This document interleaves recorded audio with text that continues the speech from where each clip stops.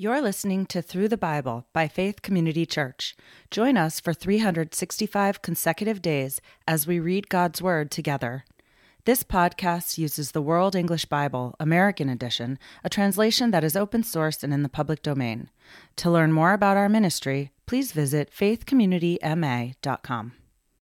July 18th, Psalms 126 to 128. Psalm 126.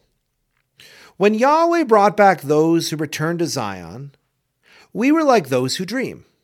Then our mouth was filled with laughter and our tongue with singing.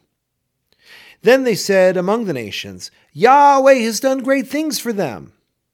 Yahweh has done great things for us, and we are glad. Restore our fortunes again, Yahweh, like the streams in the Negev. Those who sow in tears will reap in joy. He who goes out weeping, carrying seed for sowing, will certainly come again with joy, carrying his sheaves. Psalm 127. Unless Yahweh builds the house, they who build it labor in vain. Unless Yahweh watches over the city, the watchman guards it in vain. It is vain for you to rise up early, to stay up late, eating the bread of toil, for he gives sleep to his loved ones.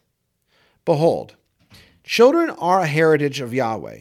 The fruit of the womb is his reward. As arrows in the hand of a mighty man, so are the children of youth. Happy is the man who has his quiver full of them.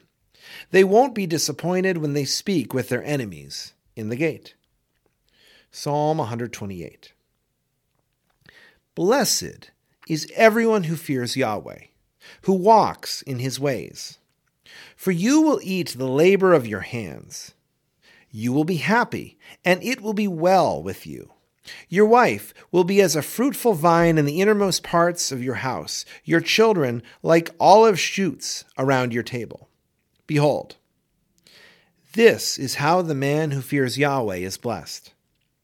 May Yahweh bless you out of Zion, and may you see the good of Jerusalem all the days of your life. Yes, may you see your children's children. Peace be upon Israel. Thank you for listening to Through the Bible by Faith Community Church. To learn more about our ministry, please visit our website, faithcommunityma.com.